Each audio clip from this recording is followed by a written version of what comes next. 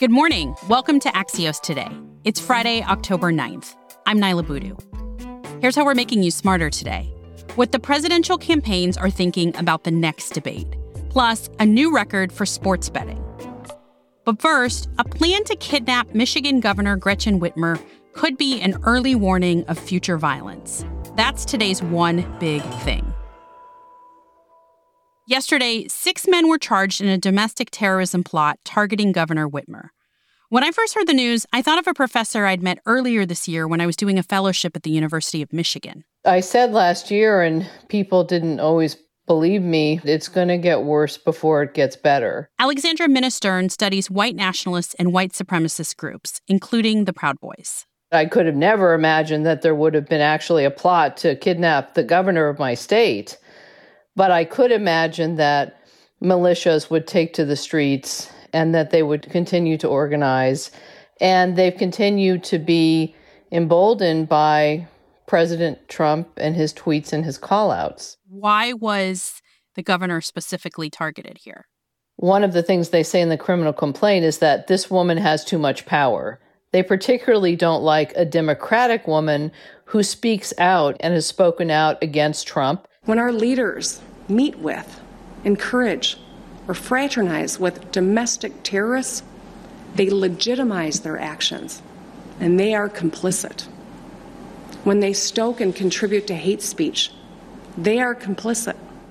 The protests against Governor Whitmer's COVID public health measures, which brought people to the Capitol, as well as the anti-racist protests that emerged across the summer, and counter-protesters have been starting to arrive en masse to those, including militia groups.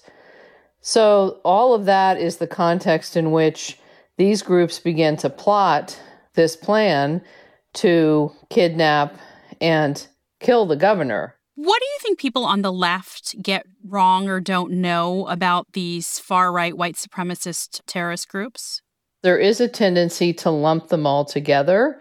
I make a distinction between white supremacist groups, which are groups that want to dominate racially mixed societies no matter what. White nationalists, however, they want to be white nationalists in what they call a homogenous homeland and to create a white ethno-state. Those distinctions are important because they involve different political visions and different strategies, in general social strategies, but also potentially violent strategies to be able to exercise and to fulfill their aims. How should we be thinking about the next few weeks and the run-up to this election? I know there are people who are worried about violence erupting. Well, I think those people's fears are well placed. We're thinking about November 3rd as maybe this kind of terminus to this process. However, if you think of it, the election itself is not necessarily going to be decided in one day.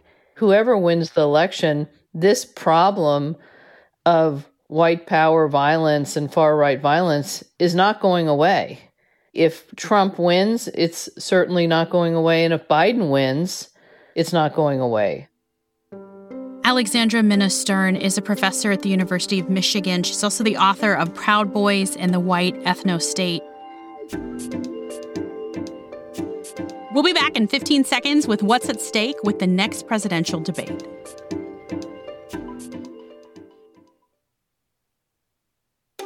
Welcome back to Axios Today. Joining me this morning is Hans Nichols, who covers the Biden campaign for Axios. Good morning, Hans. So much back and forth yesterday between President Trump and former Vice President Biden about whether there's going to be a debate, but basically that's off now.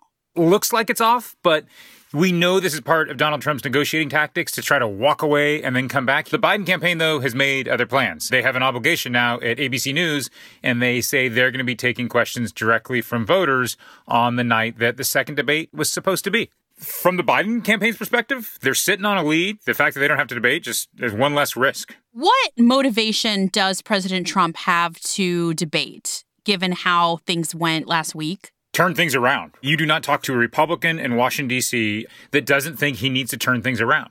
remember, Nyla, he did this in 2016. He was upset with Fox News. He skipped a debate and had a rally, and that worked out for him in 2016. I wonder what you're hearing from the Biden campaign, what the chatter is in Washington about whether the third debate will even happen. That seems like an absolutely open question. I suspect if Donald Trump is way down in the polls, that he will find a way to make his way to the debate stage for the final debate. But it's the Trump administration. Nothing's guaranteed. Hans Nichols covers the Biden campaign for Axios. Thanks, Hans. Have the best weekend, as one of our friends says.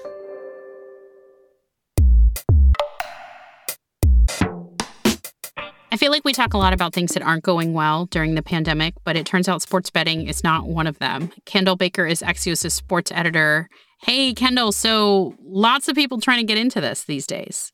Yeah, sports betting throughout the pandemic, engagement was higher than many expected. And now with the NFL returning, it's through the roof. Kendall, when we say sports betting is doing pretty well during the pandemic, do we have any stats or how do you know that? I think the best example would be in August, $668 million was wagered on sports in New Jersey, which broke the all-time record for most wagered in a month, which Nevada had previously held November 2019. And again, that's during a pandemic. I mean, granted, there were plenty of sports in August, but new record set just 2 months ago. How are we seeing this play out?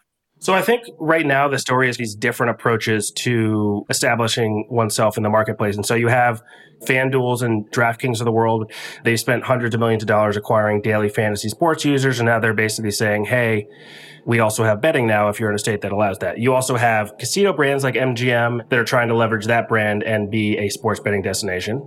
And then you have the most interesting of all, Penn National acquiring a large stake in Barstool Sports and basically acquiring an audience that they can then try and monetize through sports betting. And Barstool's interesting because for people who don't know about it, the sports and pop culture blog has a huge and very loyal following both in social media and in the podcast space. Yeah, Barstool is definitely a controversial media company, to say the least. They're not really getting away from what they've already been doing anyways. And that's kind of what's interesting here. Like, Barstool's already been creating a lot of sports betting related content. And that's really the promise of sports betting overall, is it turns sports fandom transactional. So Barstool's already creating content for people watching the game. Now, all of a sudden, they say, you can bet on this game. And for everybody who bets, they're making money. So it's just an interesting combination of a sports betting operator and a media company. And everybody in the space is watching to see how far that can go. Kendall Baker is Axios' sports editor. Before you start the weekend, here's something to think about after this very long week. We have to project a positive future. Those are the words of John Lennon, who would have turned 80 years old today. Rolling Stone once named him as one of the greatest songwriters of all time because of an ability to transform his personal experiences into relatable music. There was even an orphanage near where he grew up called Strawberry Field. It's getting hard to be someone, but it all works out. Of course, Lennon's life was cut short. A gunman shot him in the archway of his home near Central Park on December 8th, 1980. Now the park has 2.5 acres dedicated to his memory. Strawberry fields forever. And it, too, is called Strawberry Fields.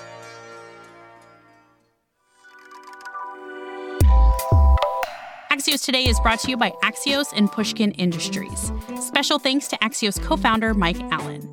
We're produced by Carol Wu, Kara Schillen, Nuria Marquez-Martinez, and Naomi Shavin. Dan Bobkoff is our executive producer.